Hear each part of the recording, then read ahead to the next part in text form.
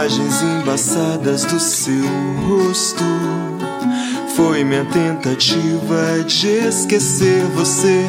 Seus olhos, sua pele e seu gosto vinha em minha mente em cada amanhecer. E a suavidade da tua voz ainda soa claro na minha cabeça. Não sei mais o que houve entre nós. Nada do que eu faço faz com que eu me esqueça. Você sorriu, você sumiu,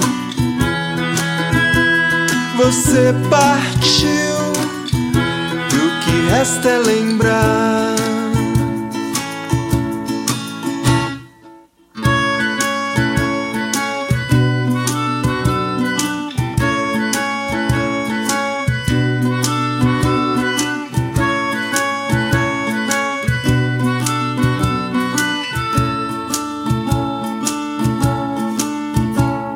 Nas noites que passamos a teclar, marcamos um encontro no Parque Sesamar. Estava tão cansado de esperar e liguei o carro até você chegar.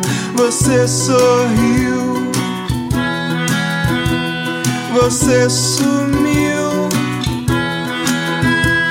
você partiu, o que resta é lembrar. E se acaso houve essa questão,